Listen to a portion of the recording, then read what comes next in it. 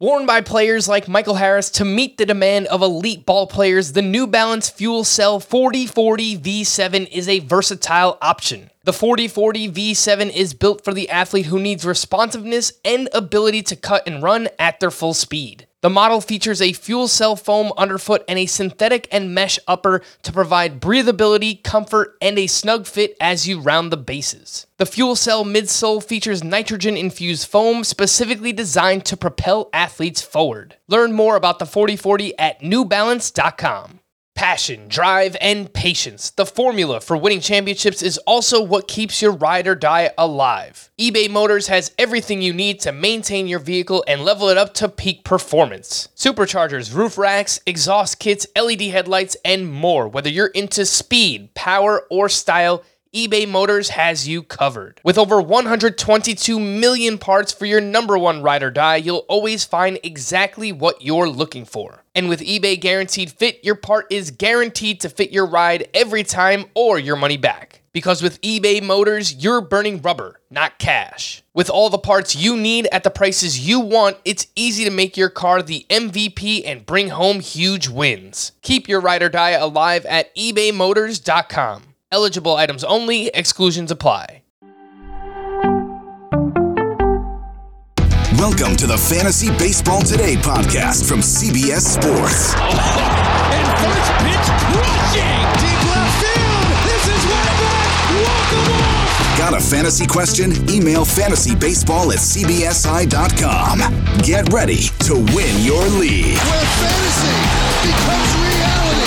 Now, here's Frank, Scott, and Chris. What's up, and welcome into Fantasy Baseball Today on Thursday, June 15th. Frank Sample joined by the Chris's, Welsh, and Towers. Today on the show, Fernando Tatis Jr. is on fire. Spencer Strider's ERA is on fire. Fun waiver wire pitchers, a pitching duel out in Citi Field, and much more. Before we get started, please like this video and subscribe on YouTube if you haven't already. And if you're listening on the audio side, download, follow, and leave a 5-star rating on Apple or Spotify.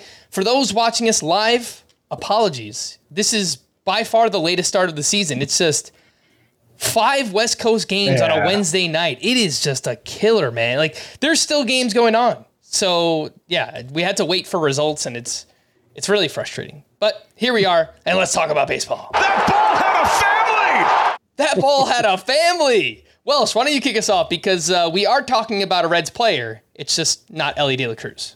Yeah, not the one that you think we might be talking about with the family. No, we're talking about Matt McLain, who, Matt McLain, is doing wild things. To the credit I can't even understand from the guy that I saw in the AFL and in some of the minor leagues past. There were big strikeout issues. There were just overall swing and chase issues.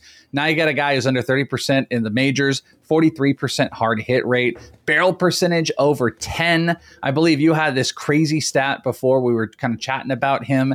What is it, 40 hits since his debut, which is what, the most or tied for the most? Is that right? Yeah, so since Matt McLain was recalled, he leads Major League Baseball with 40 hits, and that's tied with Freddie Freeman and one more than Luis Arraez. Crazy. Which is absolutely crazy.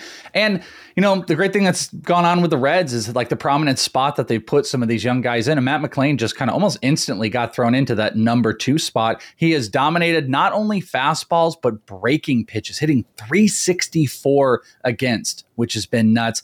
Off speed, he hasn't seen a lot of. That's where his struggles are. I imagine that is what's going to happen at some point. But you're talking about high sprint speeds. He's making great contact. His XBA is still in line, pretty solid. I believe I just went away from it, but I believe it's around 280. 280. Yeah, 279 right there. So, it's in line for whatever regression is to come into play as a number 2 hitter. He is going to be, I don't call him isn't an elite fantasy option, but he is league winning potential for where you got him, probably even from a fab standpoint. I watch him night in and night out, and we're kind of focusing on an Elly De La Cruz so much, but he just makes it happen. He gets stuff done. 3 more hits tonight. Matt McLain is incredibly exciting and really is kind of opening up the space for our shortstop ranks and rest of season. We did a lot of focus on, hey, what does Elly look like rest of season at shortstop? But let's not forget Matt McClain. And God knows if they were to do something with Jonathan India, like was being speculated in the near future, he moves over to second base, just gets more eligibility. Matt McClain, very, very valuable. And I don't know about you guys. I mean, do you think Matt McClain, top 10 shortstop rest of season, is that insane? I don't have it ranked that way. And I guess you could get him pretty close. I have him at 14. He's still behind Dansby Swanson. Look, if you want to take McClain over Dansby Swanson, I have no problem with that. Same tier. But then we get into Xander Bogaerts, who, look, that lineup is starting to click. I think I want Xander Bogaerts, given that track record.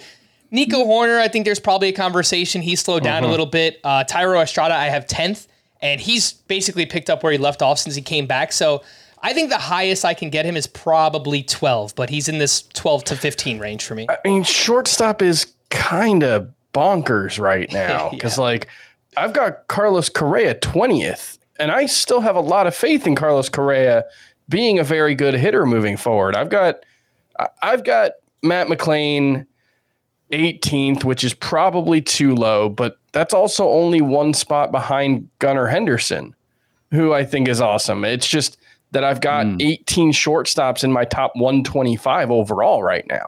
The Gunnar or Matt McClain is a fun conversation too. Yeah, the position's just super deep right now. And, it drops off pretty quickly, I would say, right around that point. You got Royce Lewis is also awesome. He's 22nd for me. But then you've got Anthony Volpe and Amin Rosario. And there's a drop off right around 20 or 22. But those 22 are real good. And, it would be hard to get Matt McClain in the top 10, but it's not a knock against him that he's not there. Yeah, and I think it's the space. And by the way, I misspoke. I said 3 RBI, 2 hits, had a homer today, and that batting up to 328.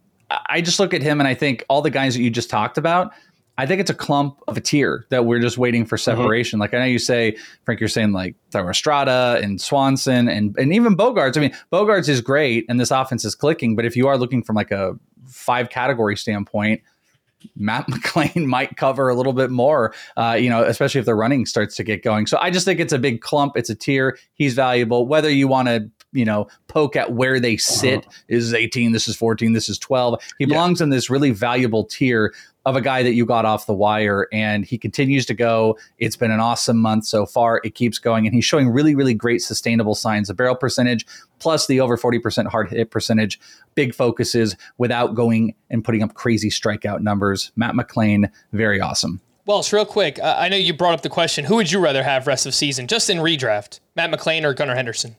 I'm turning back with Gunnar. I'm still a little bit worried. The strikeout percentage has dropped. He's actually finally got the season total under 30%. This last 3 weeks have been really good. My gut says if we're starting from this moment on right now, Gunnar is going to be a little bit more impactful. But I do want to point back out, my whole point is 5 categories.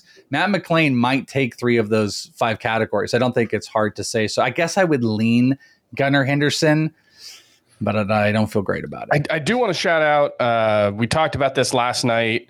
I hypothesized that Gunnar Henderson was doing better because his swing rate was higher as the season has gone on, and we weren't able to confirm that last night. But Chris Swick from Yahoo Sports used to work with me at CBS Sports way back in the day.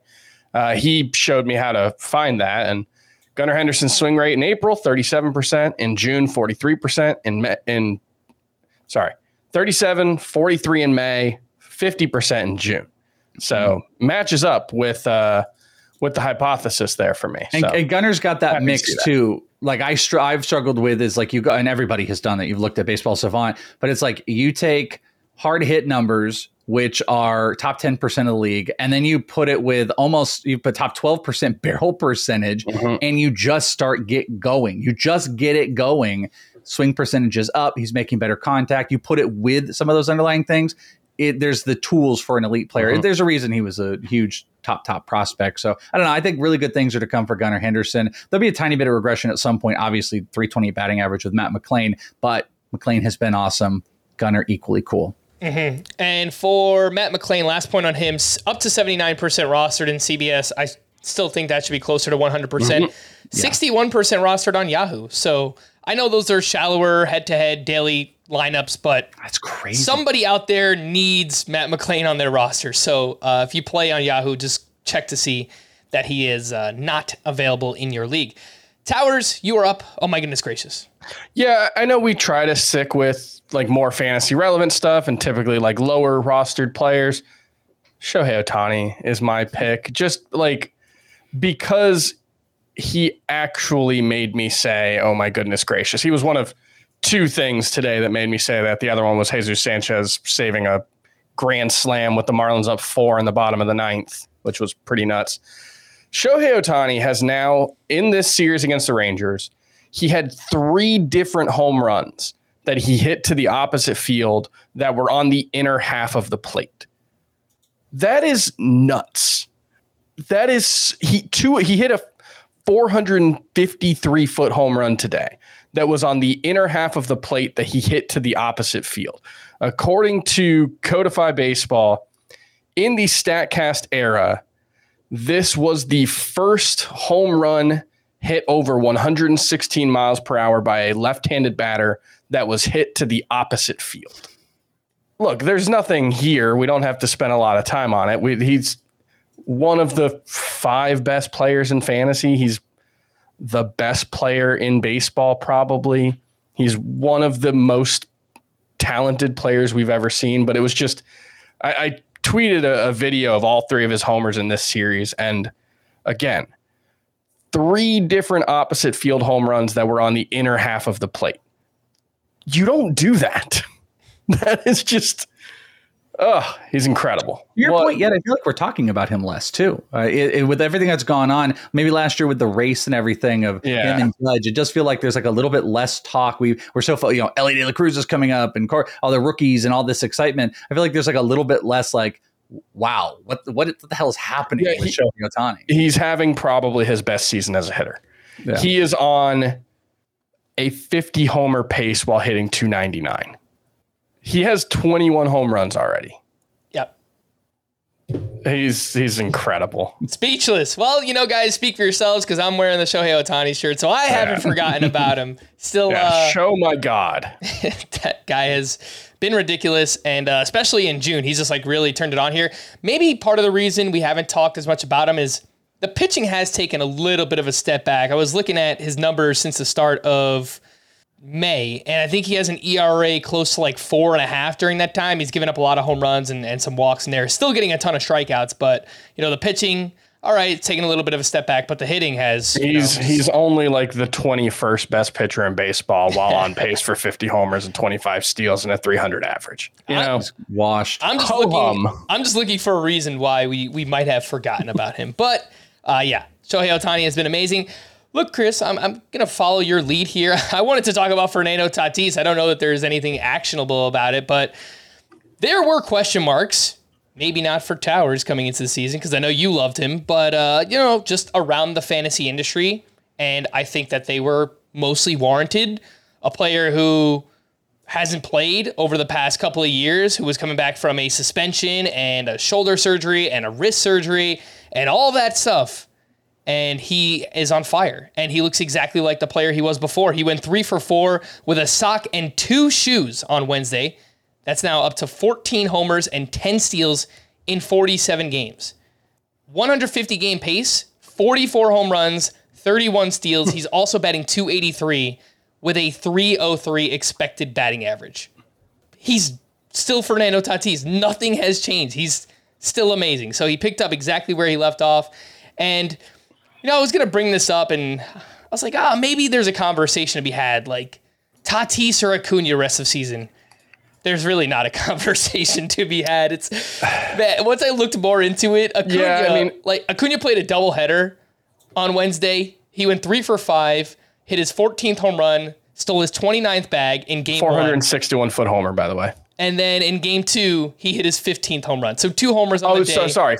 It was only 429, I think, on the first one. The second one was 461. Yeah, he's on pace for 30 homers and 70 steals. The most steals ever in a 30-homer season is 52. Wow. If he stays we might healthy, have multiple players that break that, by the way. Yeah, just want to throw that out. We have multiple players that might have 30 homers with more than 52 stolen bases. Yeah, I think Corbin Carroll's on a similar pace. Yeah, that's exactly right. Gosh. So as long as Acuna stays healthy, that guy is going to be breaking records this season. I really don't think there's a conversation. It's Ronald Acuna is the number one player, but hey, Tatis versus Ohtani. Yeah, that's probably a conversation. Yeah. If Aaron Judge was healthy, I think, he's right in that mix as well.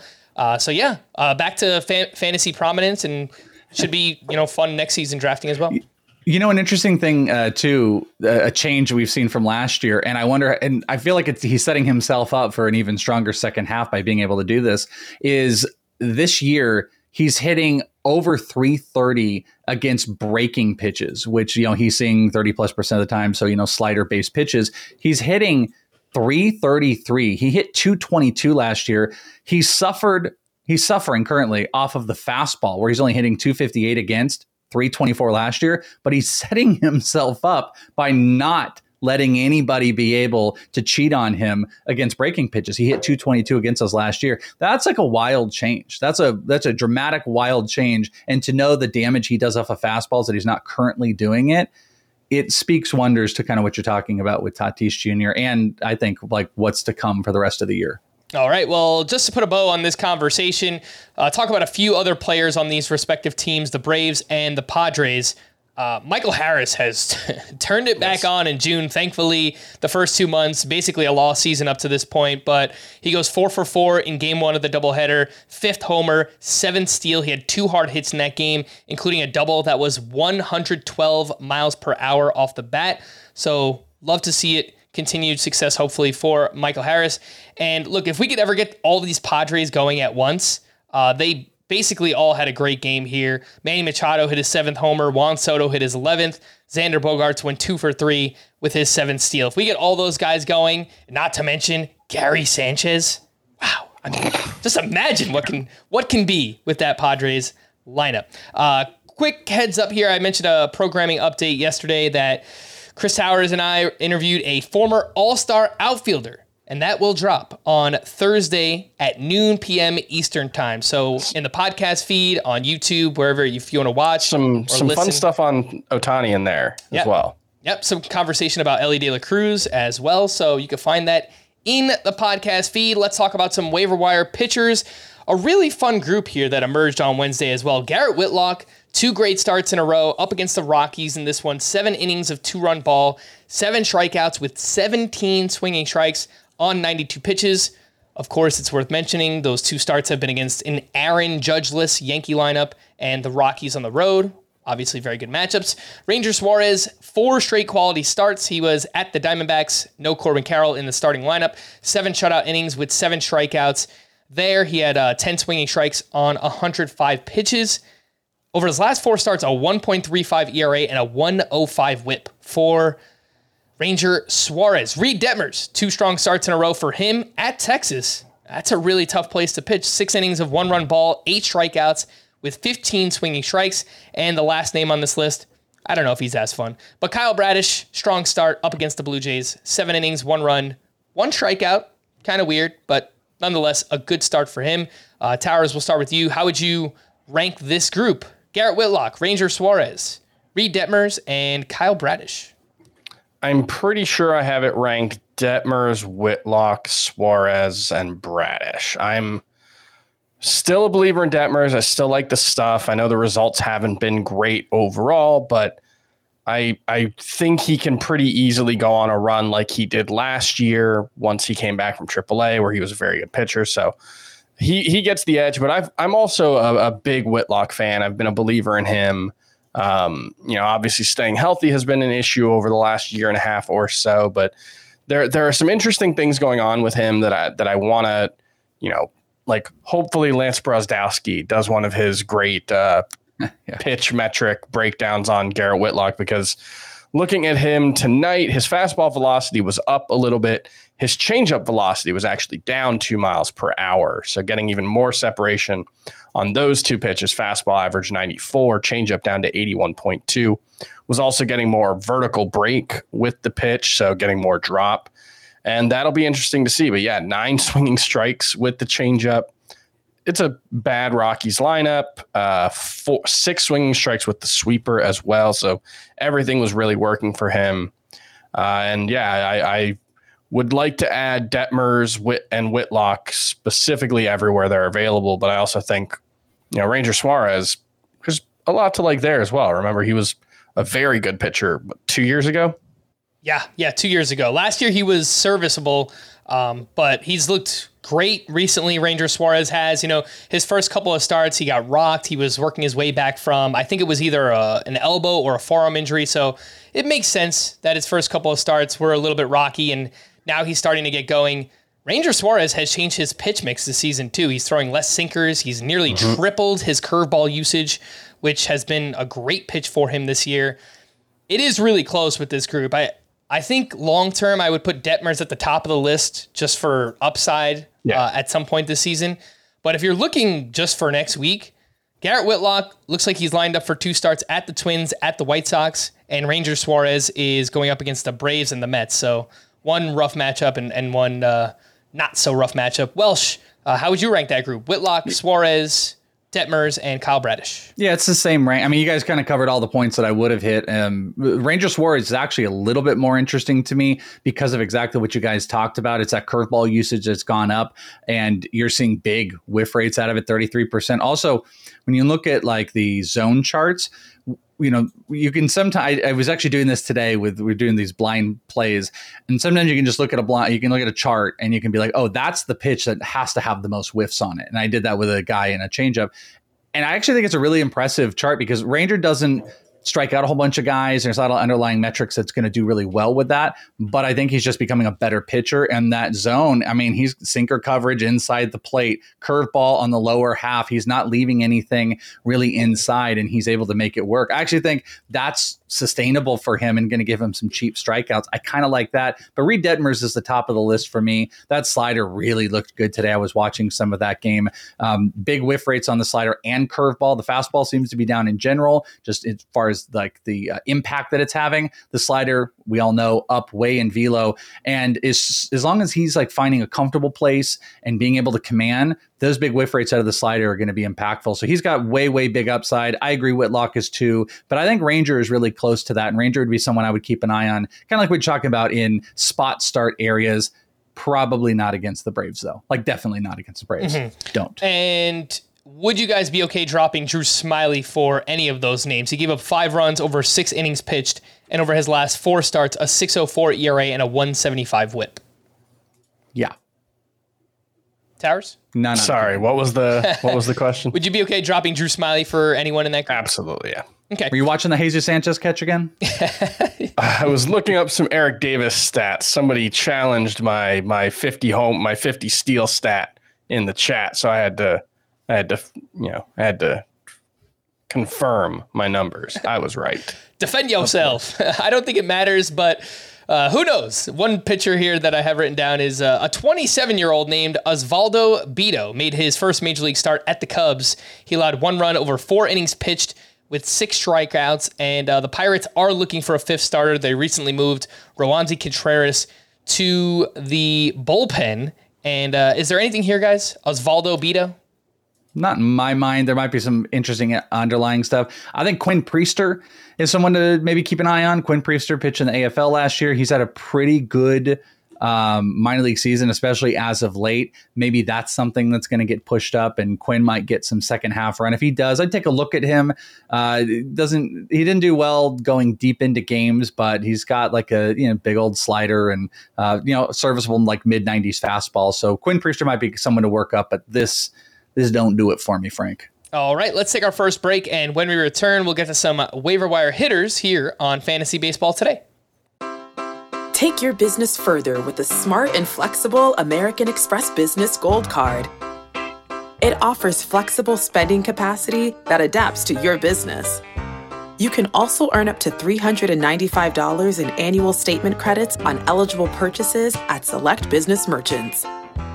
That's the powerful backing of American Express. Terms apply. Learn more at americanexpress.com/businessgoldcard.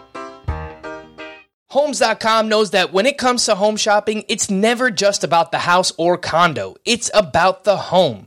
And what makes a home is more than just the house or property, it's the location and neighborhood. Homes.com offers in-depth neighborhood guides with detailed video overviews, comprehensive narratives, and unbiased information from a multitude of sources. You thought we'd go in-depth with player analysis on fantasy baseball today? You haven't seen anything yet. Each listing features comprehensive information about the neighborhood, complete with a video guide. If you have kids, it's also schools, nearby parks, and transportation options. When looking at local schools, they offer test scores, state rankings, and student-to-teacher ratio. They even have an agent directory with the sales history of each agent. That's why Homes.com goes above and beyond to bring home shoppers the in-depth information they need to find the right home. So when it comes to finding a home, not just a house, this is everything you need to know, all in one place. Homes.com. We've done your homework. Welcome back, and streaming live on Paramount Plus, the ultimate international soccer rivalry is renewed when USA takes on Mexico in the CONCACAF Nations League semifinals. The U.S. is 2 wins away from defending their title, and it's once again Mexico standing in their way, looking for revenge. This is more than just a match. This is a battle for regional bragging rights. USA versus Mexico tonight, Thursday, at 10 p.m. Eastern Time. Streaming live exclusively on Paramount Plus. Try it free at ParamountPlus.com/live sports. Some waiver wire hitters. We continue to talk about Jose Abreu because much like Michael Harris, his first 2 months were a completely lost season. And now June, the calendar flipped to June and everything has changed for Jose Abreu. He went 3 for 4 with his 4th home run of the season, added 3 RBI. He blasted this one, 109.6 exit velocity, 417 feet, multiple hits in 5 of his last 6 games, and so far in the month of June, Jose Abreu batting .327 with 3 homers, 13 RBI, and a .917 OPS. So if you lost Pete Alonso in a shallower league, or Vinny Pasquantino, who unfortunately is out for the season, Jose Abreu, 79% rostered, could be out there. Luis Matos did indeed make his debut on Wednesday. He got the start against a lefty in Jordan Montgomery. He went 1 for 3 with a single and a run scored.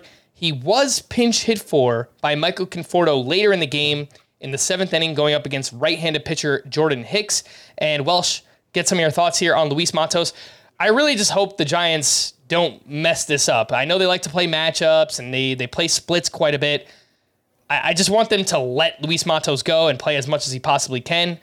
Your thoughts just on his profile and whether or not that will happen with the Giants. Well, I'll speak to what you just said. I think we just saw their hand. I think we saw the foreseeable future hand. That's pretty in play. They got a lot of outfielders, even with the injury to Haniger. There's still a bunch of guys. I don't think anybody really in tune with like the athleticism that Matos has to play center field, but they played their hand. It was like the 7th inning and they pinch hit for him. I think it gets a righty, and that was like going to be his 3rd at bat or whatever. It was kind of ridiculous for the opportunity, but so that's that. So are they going to screw that up? Yeah, probably.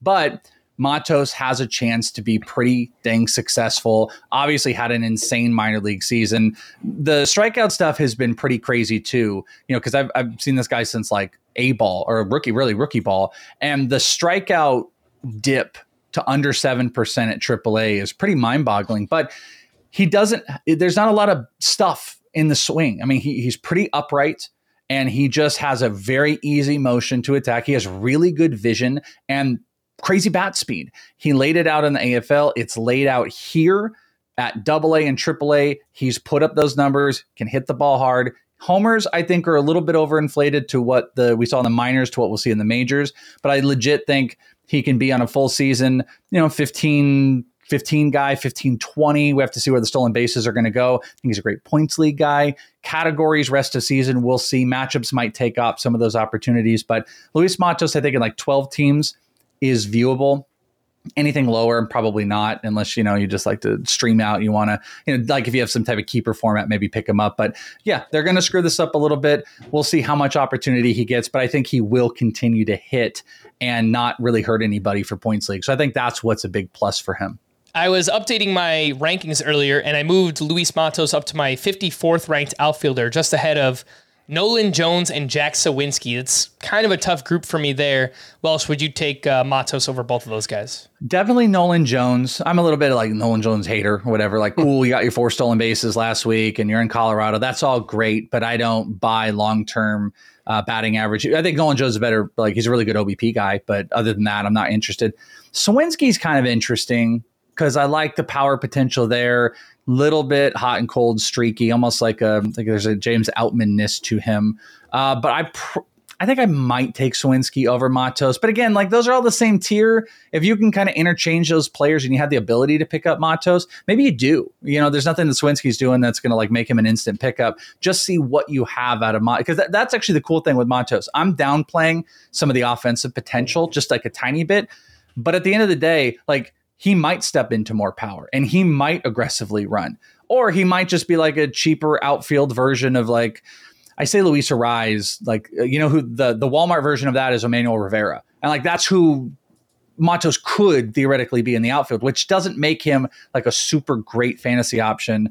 Maybe he becomes like a Steven Kwan even. That might be a more recent cheap. Like Masataka Yoshida. You know, that kind of like 15, we're talking low strikeout players, strikeout exactly. rate. Yeah. Mm-hmm.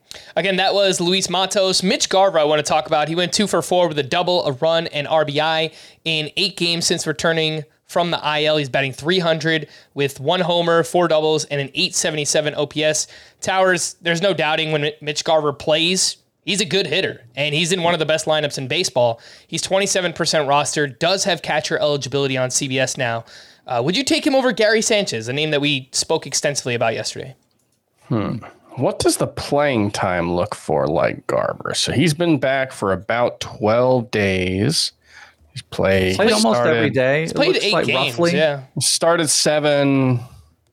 Yeah, that puts him, I think, squarely in the number 2 catcher conversation, which is where Gary Sanchez is. So if you wanted to have, if you have more faith in Garver than Sanchez, I think that's fine. Sanchez does appear to have the playing time edge right now. But, you know, I don't have a strong lean one way or the other. You have to choose. You're not going to get a strong opinion about Mitch Garver versus Gary Sanchez out of me, unfortunately. Okay, I will say, I don't know. It is tough because Mitch Garver is so injury prone. I've got them both right at the low end number 2 catcher range. I think I have Garver ranked higher, so I guess that will be my answer. He is a really good hitter when he's on the field. It's just, can he stay healthy? That's the big question. 2 middle infielders that could be available. Welsh, from your Diamondbacks, Geraldo Perdomo went 3 for 4 with a double, a walk, and his 7th steal. He was leading off in this game, batting very quietly, .297 this season, 5 homers, 7 steals, and .875 OPS. I think for most of the year, he's only been playing against right-handed pitching, which is surprising considering he's a switch hitter.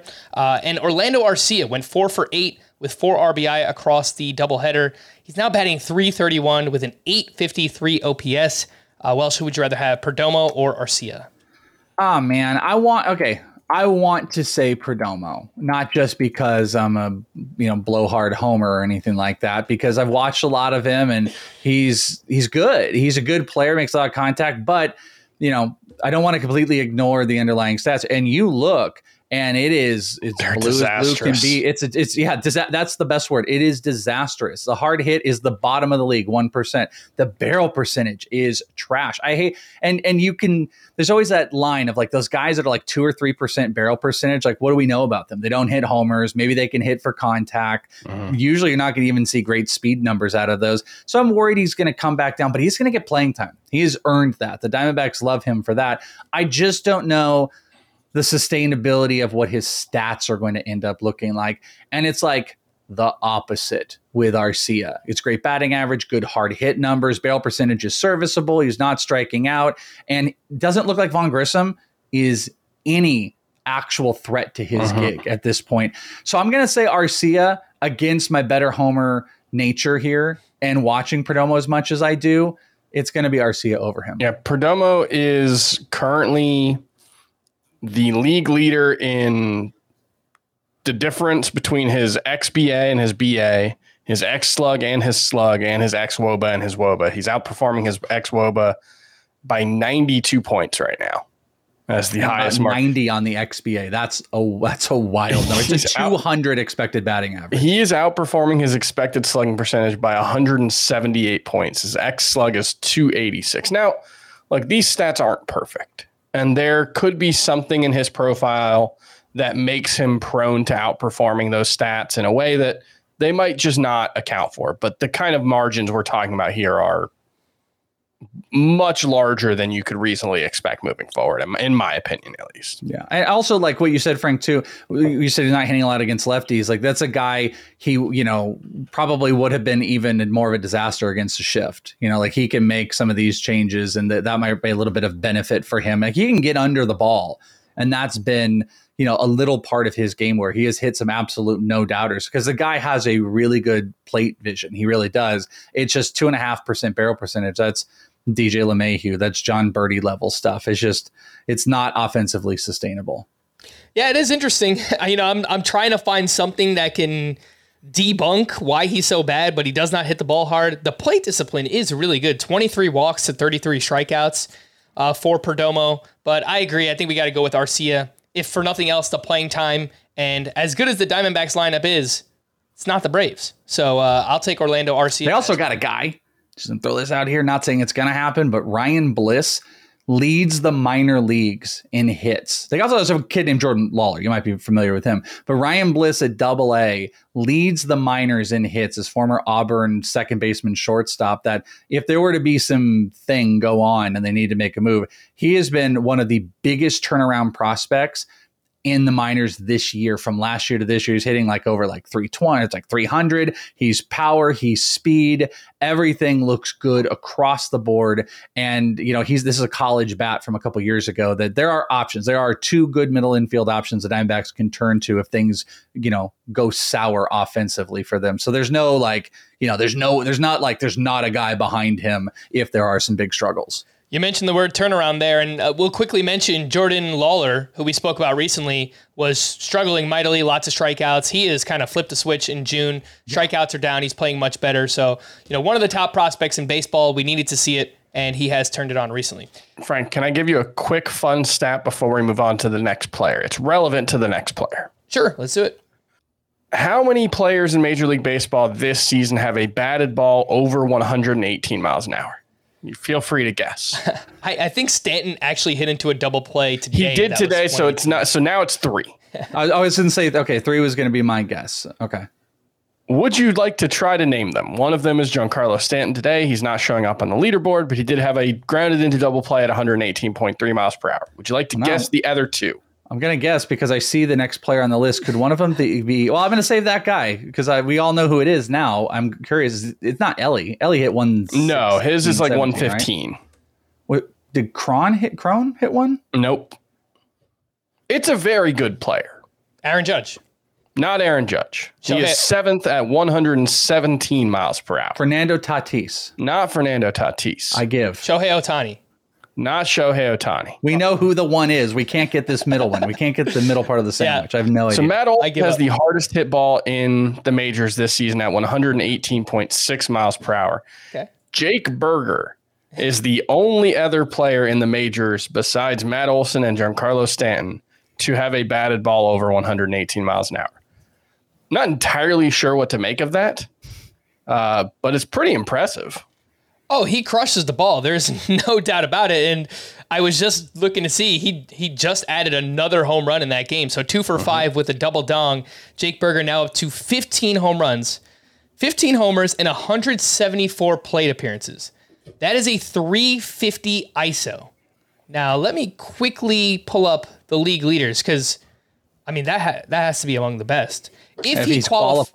I bet he doesn't qualify, but even if you take it off, he's close enough. If he qualified, that would be second in baseball behind only Aaron Judge.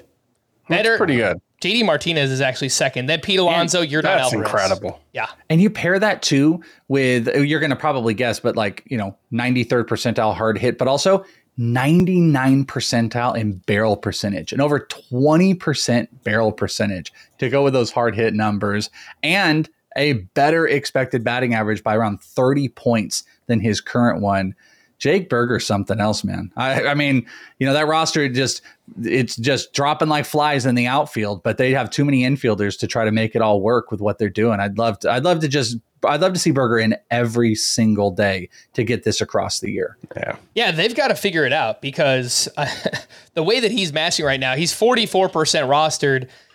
It's hard to call him a must add because he hasn't been playing regularly enough. He has started 6 straight, so that's a good sign. And I know he was taking grounders at second base recently, but as good as he's hit and how bad Yoel Moncada has hit, I think they have to find a way to keep Berger's bat in the lineup. So if you play in a league with corner infielders, a roster size that deep, then I think Jake Berger absolutely should be rostered. And look, if you're just desperate for power, pick this guy up and let's see where it goes. Because this is just like a trust the stats kind of player. And if he gets the playing time, maybe he turns out to be like a 40 home run guy. You know what's so odd is like, why are they working him at second? Not to like pick on, he's like a big guy, whatever. But Yoel Moncada came up as a second baseman. He played second base for the White Sox.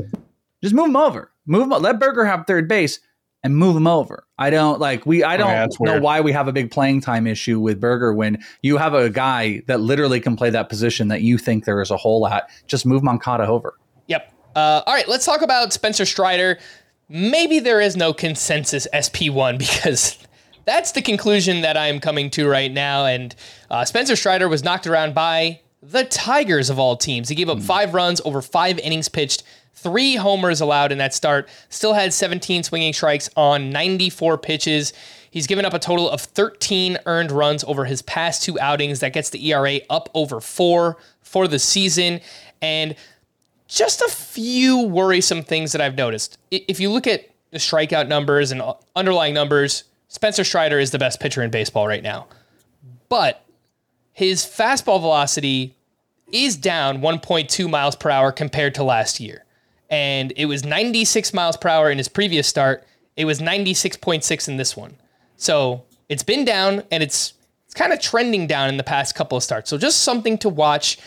Is giving up a lot of hard contact this season when opposing batters can actually make contact against him. It doesn't really happen often. But Towers, your latest thoughts on Spencer Strider, and I don't know. Who's your latest SP1? Is there a right answer? I don't think there is. It's been Garrett Cole. I think since I moved Corbin Burns down, I just kind of moved. It was just kind of Garrett Cole slotted up 1 and Strider's number 2 and McClanahan's number 3. But yeah, everybody seems to have some warts. I mean, Garrett Cole's actually been pretty consistent for the most part. There have been a couple of blips, but his strikeout rate's way down. So that's a little concerning, certainly holding him back. I would guess Strider, is he the number 1 pitcher in fantasy? At least before this start, I would assume he was, even with a slightly elevated ERA. Yeah, I don't know. Like, maybe it's just that, like, the fastball when it's 98 is just completely overpowering. And when it's 96 to 97, it's a little more mortal. I was wondering, like, because I did notice he's throwing his fastball a little less this season. He's throwing the slider a little more. And I was wondering if maybe that was why, but he's actually given up 7 of his 9 home runs with the fastball. Last year, 6 of his 7 home runs came on the fastball as well. That's not terribly surprising given how much he throws it, but it's still, it's not necessarily like he's changed his pitch mix and that's why. It's just that the fastball's been a little less effective, but I don't know. I don't think there's too much to worry about here. He was never going to, what did he end up with last year? A 2.67 ERA and 200 strikeouts and 131 innings. Like, I expected some regression from there. And the fact that it's mostly just come from he's allowing a couple of extra home runs in June, I don't think there's too much to worry about. Maybe there's no consensus SP1, but whatever order you want to put Strider, McClanahan, Cole, Burns, whoever, like, I don't really have a strong feeling because it's June, right? If it was April or March, I guess, I would have to have a strong take on who the first starting pitcher off the board should be because you have to make that decision. There are not a lot of situations where people are making any kind of decision between Garrett Cole and Spencer Strider right now. Like, it, whether you have 1-1-1 and 1-2, I don't think it matters all that much. And that's all to say I'm not too worried about Spencer Strider. Yeah, I think the question becomes, it's people like, can I be safe to buy Spencer Strider? Is this a good buy low? Is he still good? And I think good? so.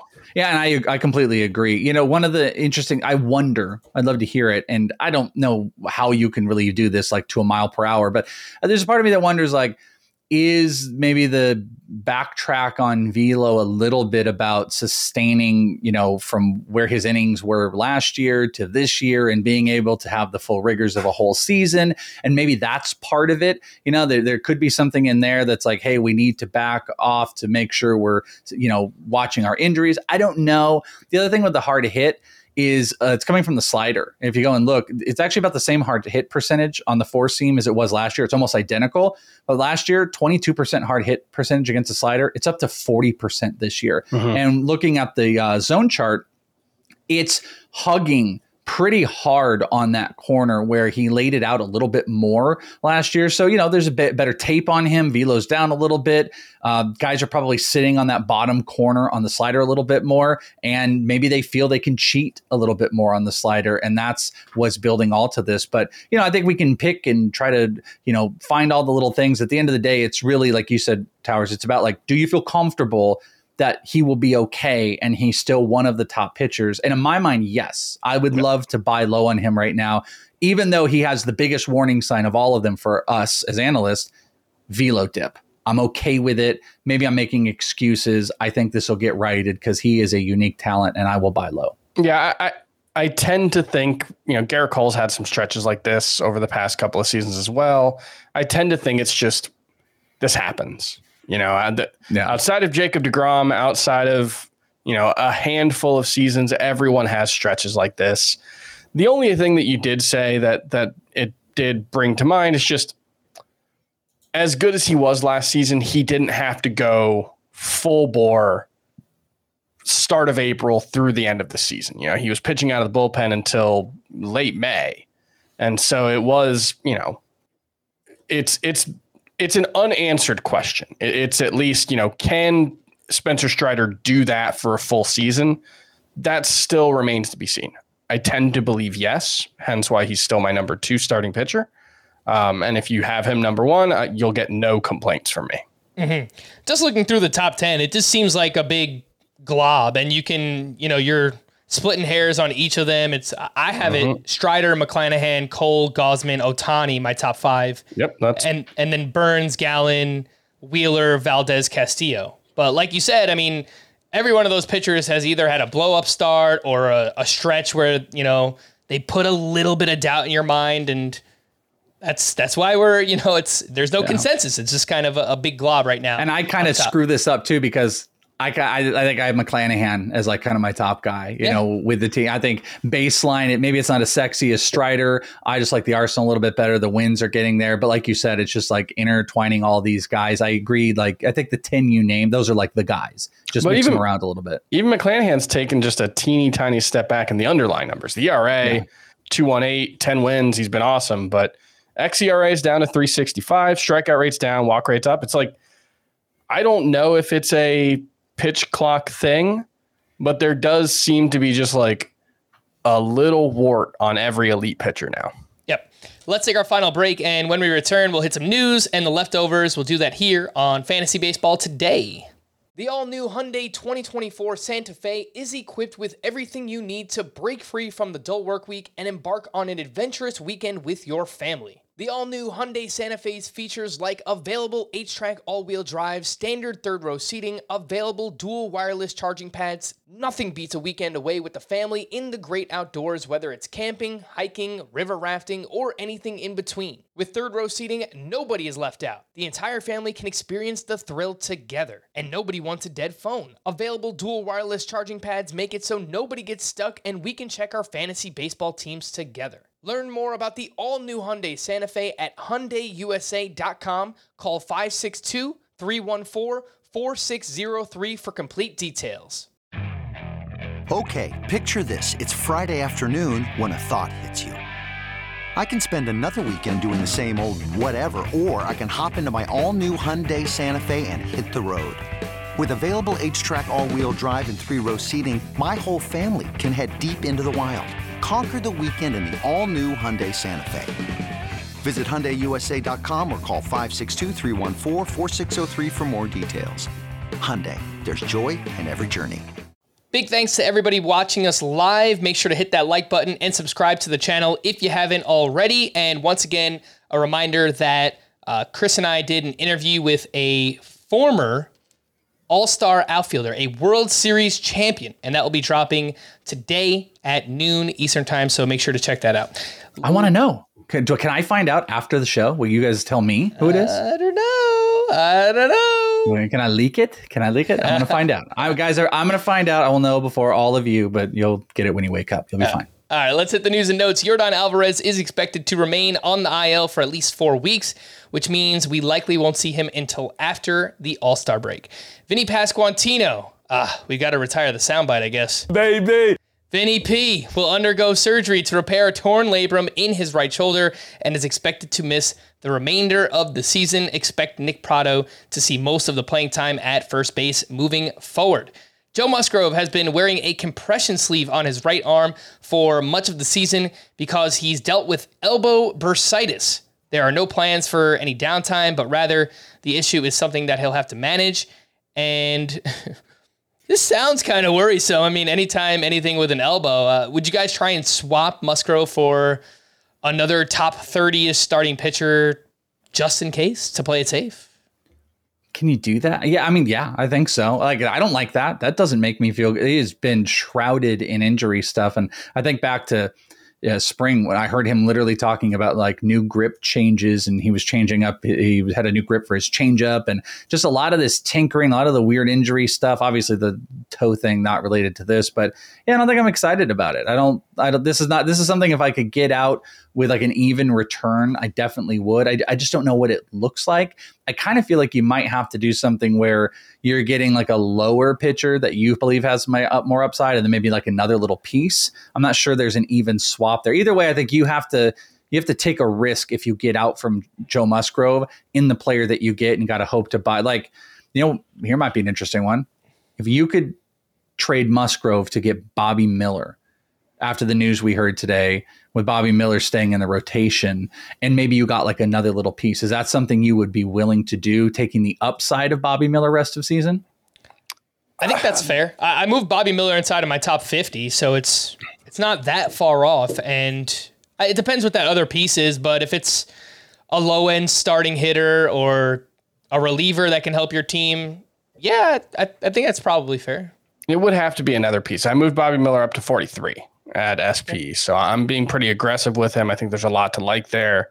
Are you worried about Musgrove enough to go for this, to try to do this? Or is this like, all right, cool, we'll just go through it? Because I think that's what this is about. Like you're saying, I got to have that other piece, but are you worried about Musgrove enough that you want to go and try to make this move? I just don't know what bursitis means.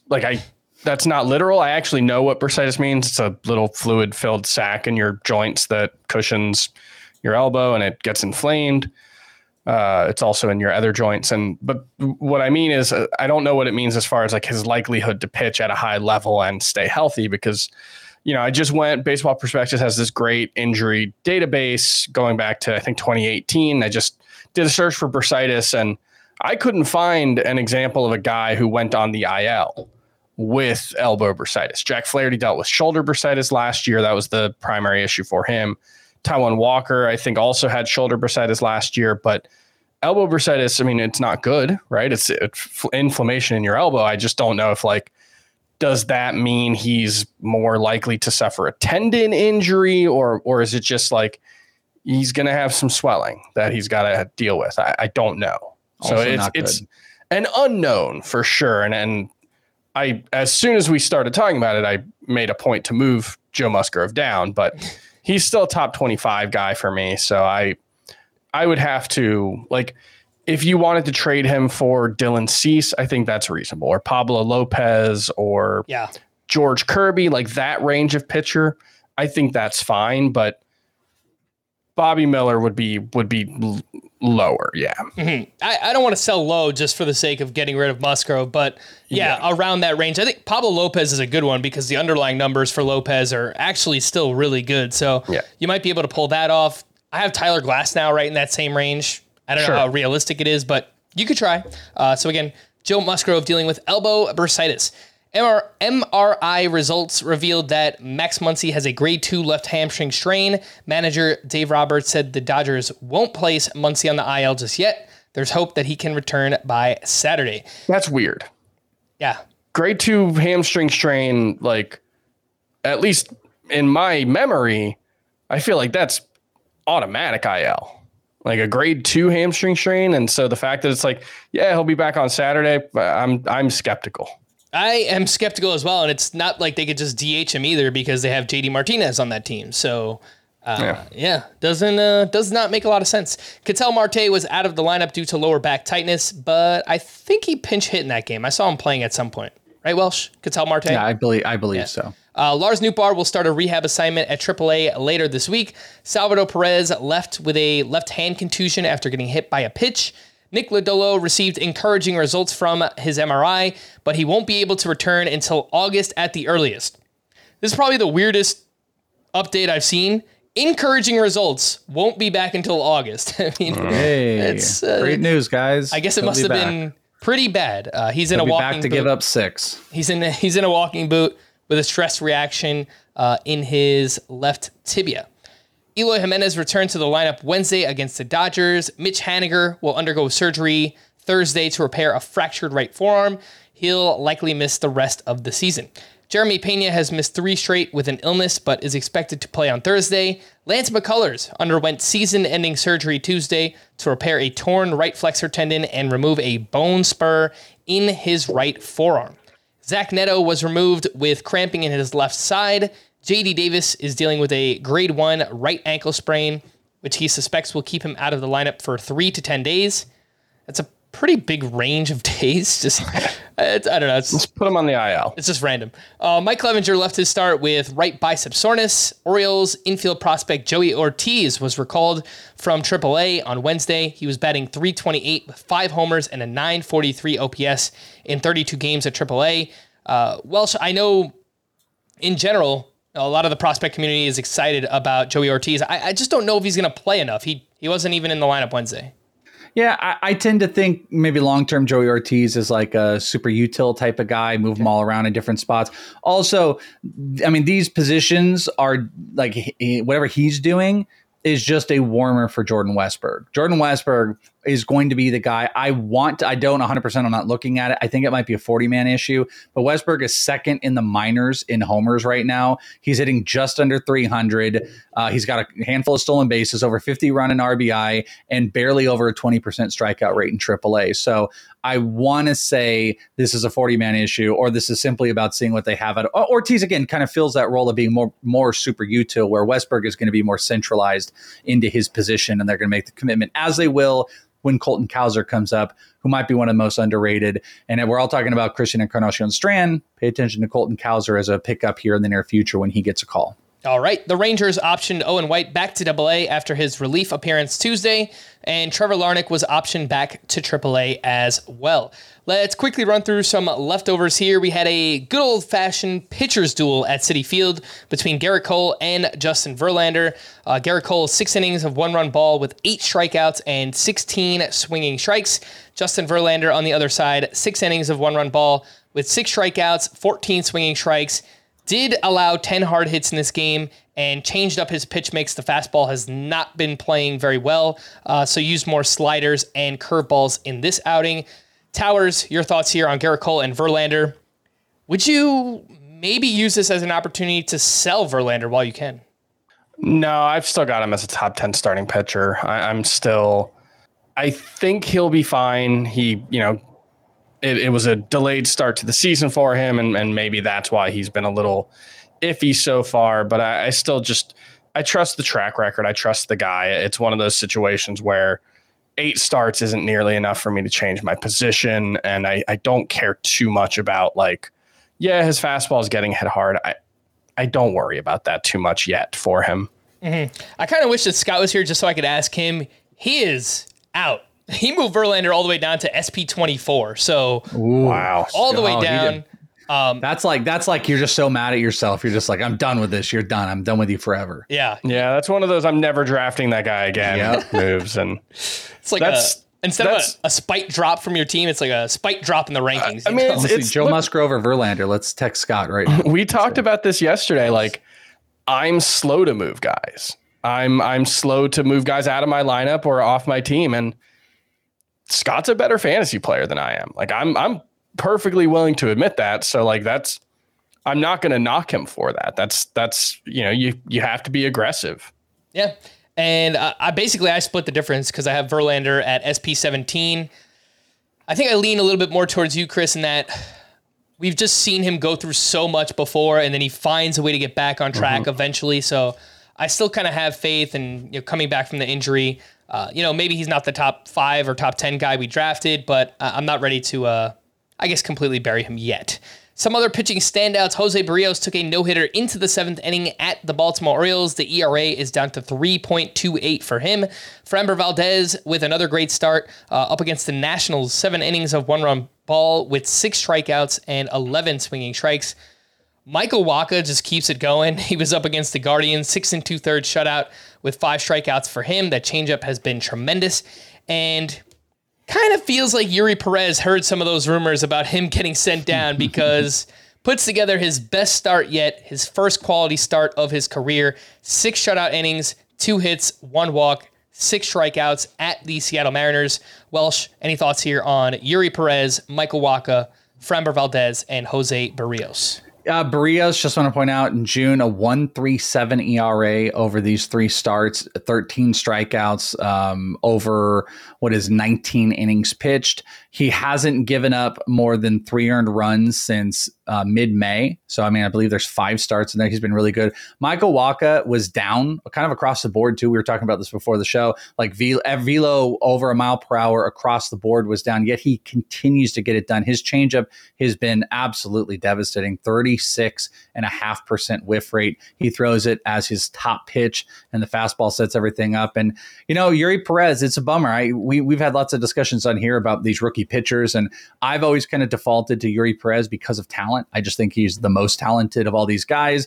That's, the big focal point for me. But once we kind of got that information from Mish and crew about, listen, he is going to be capped, and we don't really have the game plan of what that is. I had asked the question before the show, Bobby Miller or Yuri Perez. And I think we all kind of unanimously agreed with what we know about Bobby Miller at this point.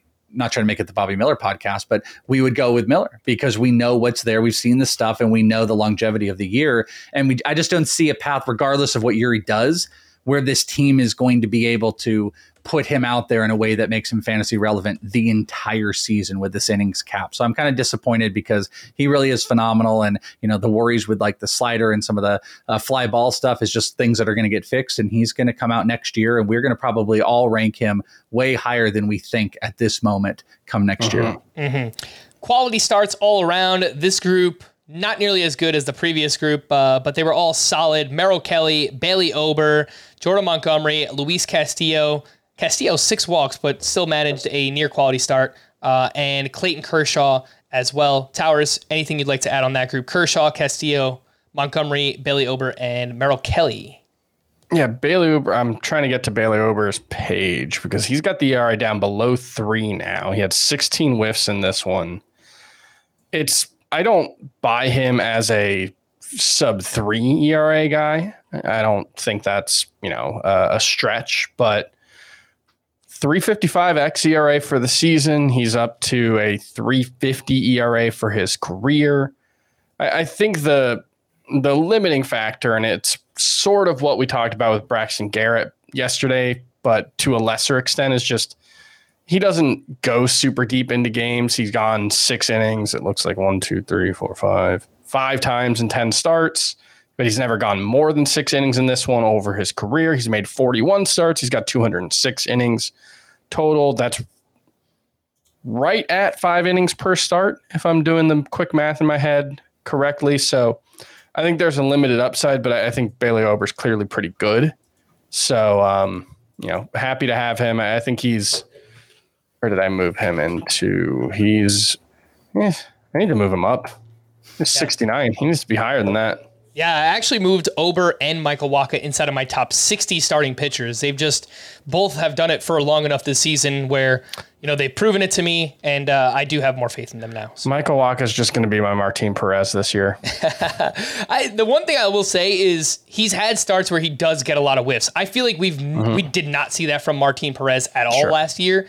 So a little bit more sustainable for Wacha. xERA is closer to 4 for Wacha, so I'm still pretty skeptical that he's going to be super useful moving forward. But this is one, and it happens every year certainly for me and for everyone. There are just some guys that you just can't come around on, and Wacha is one of them for me. I have no faith in it. I also By the have way, 20 whiffs for Merrill Kelly. Just want to throw that out before we moved on with that. Yeah, I did want to point out, Merrill Kelly is having a career year, 3.04 ERA, a 1.11 whip. He's getting a career high ground ball rate, career high swinging strike rate.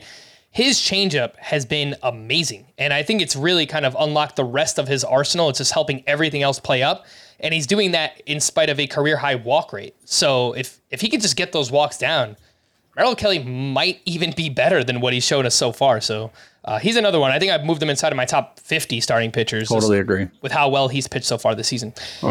Hitting leftover is Jordan Walker, went 2 for 5 with an RBI. Stop me if you've heard this before. 2 more hard hit balls, both over 106 exit velocity in 12 games since returning. For Jordan Walker, 326 batting average, 2 homers, 2 doubles, a 908 OPS, 96 mile per hour average exit velocity. Tommy Edman has been struggling mightily in June, but he went 1 for 4 with a grand slam, his 7th home run of the season. Whit Merrifield went 3 for 4 with his 18th steal. He's also batting .308. And if you look at his season, it's basically Whit Merrifield, a touch less power. I think he's on pace for, 6 home runs right now, so that's not great. But the batting average and the steals, just awesome stuff there from Whit Merrifield. Seiya Suzuki went 2 for 4 with 2 doubles, 2 runs, and 2 RBI. Had 4 hard hits in this game. I've seen some questions recently about Suzuki. I think he's gone 15 games without a home run or something. So the power has slowed down a little bit. He's still batting .282 with an 825 OPS. And he's hitting the ball really hard. So I'm not worried about Seiya Suzuki. I think he's going to be just fine. Quality of contact metrics are pretty unanimously good across the board, so no concerns for me. Yep. Crazy series for JT Realmuto out in Arizona. He hit for the cycle on Monday, 2 for 4 with a steal on Tuesday, 1 for 4 with another home run on Wednesday, and Esteury Ruiz had 2 more steals. He's now up to 33 on the season. Some bullpen updates for the Braves. Game 1 of their doubleheader. Raisel Iglesias pitched the 9th inning with a 4-run lead. He gave up 1 run, but did close it out. And then in Game 2, Joe Jimenez got 5 outs across the 8th and 9th innings. AJ Minter got the final out for his 10th save. For the Twins, Yohan Duran entered in the 8th with a 2-run lead, facing the top of the Brewers lineup. Griffin Jax then pitched the 9th for his first save. I thought we were kind of past Duran, pitching earlier in the game, and he was just a closer, so obviously that wasn't great to see. For the Cardinals, with Ryan Helsley hurt, Giovanni Gallegos got the 9th inning with a 2-run lead, and he promptly gave up a 2-run homer to Mike Yastrzemski. Steven Matz got the 10th inning. He gave up 3 runs and took the loss. It's just the hits will not stop coming for the St. Louis Cardinals. It is literally unreal. For the Giants, Camilo Doval picked up his 18th save. For the Blue Jays, Romano picked up his 19th. The Astros game, this was a crazy 9th inning. Ryan Presley entered with a 3-run lead. He gave up 3 unearned runs thanks to 2 errors, one that he actually committed himself. Took his 3rd blown save, but wound up with the win because in the bottom of the 9th, Hunter Harvey, the game is tied. He gave up an unearned run, also on an error, took the loss in that one.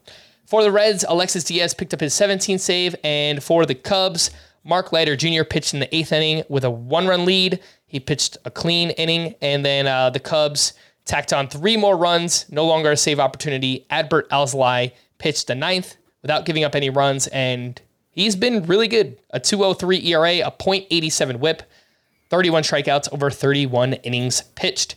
Let's wrap up with stream or not to stream. And as we mentioned yesterday, Thursday is barren. There is not much. The only one that I think is maybe okay is Johan Oviedo at the Cubs. I'm not touching these. Nope, you ain't gonna get me on this on any recorded thing saying any of these guys are streamable. I'm a big old fat no. Taj Bradley's too rostered for this exercise, right? Correct. Yeah, Be the biggest, yes. But yeah, no.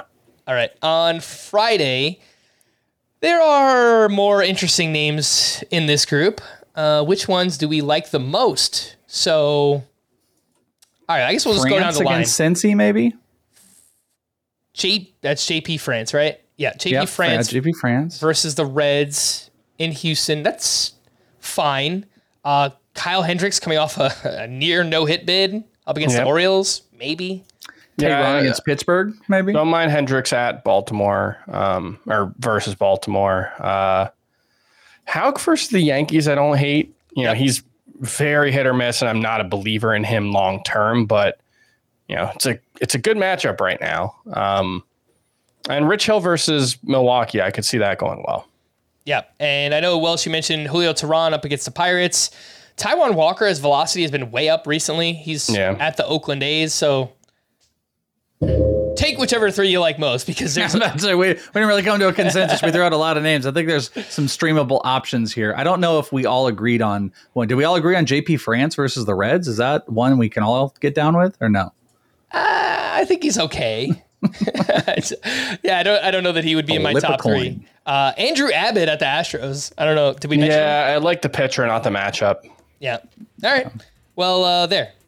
Flip a coin, as the Welsh said. There's a bunch of interesting names on Friday. We're going to wrap there for the Chris's. I am Frank. Thanks as always for tuning in to Fantasy Baseball today.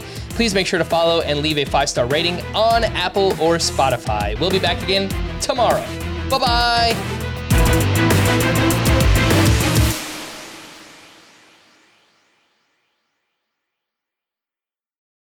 Paramount Plus and the National Park Foundation present A Mountain of Zen. This Earth Week, you can live stream 7 national parks for 7 days on Paramount Plus. Paramount Plus, official streaming partner of the National Park Foundation.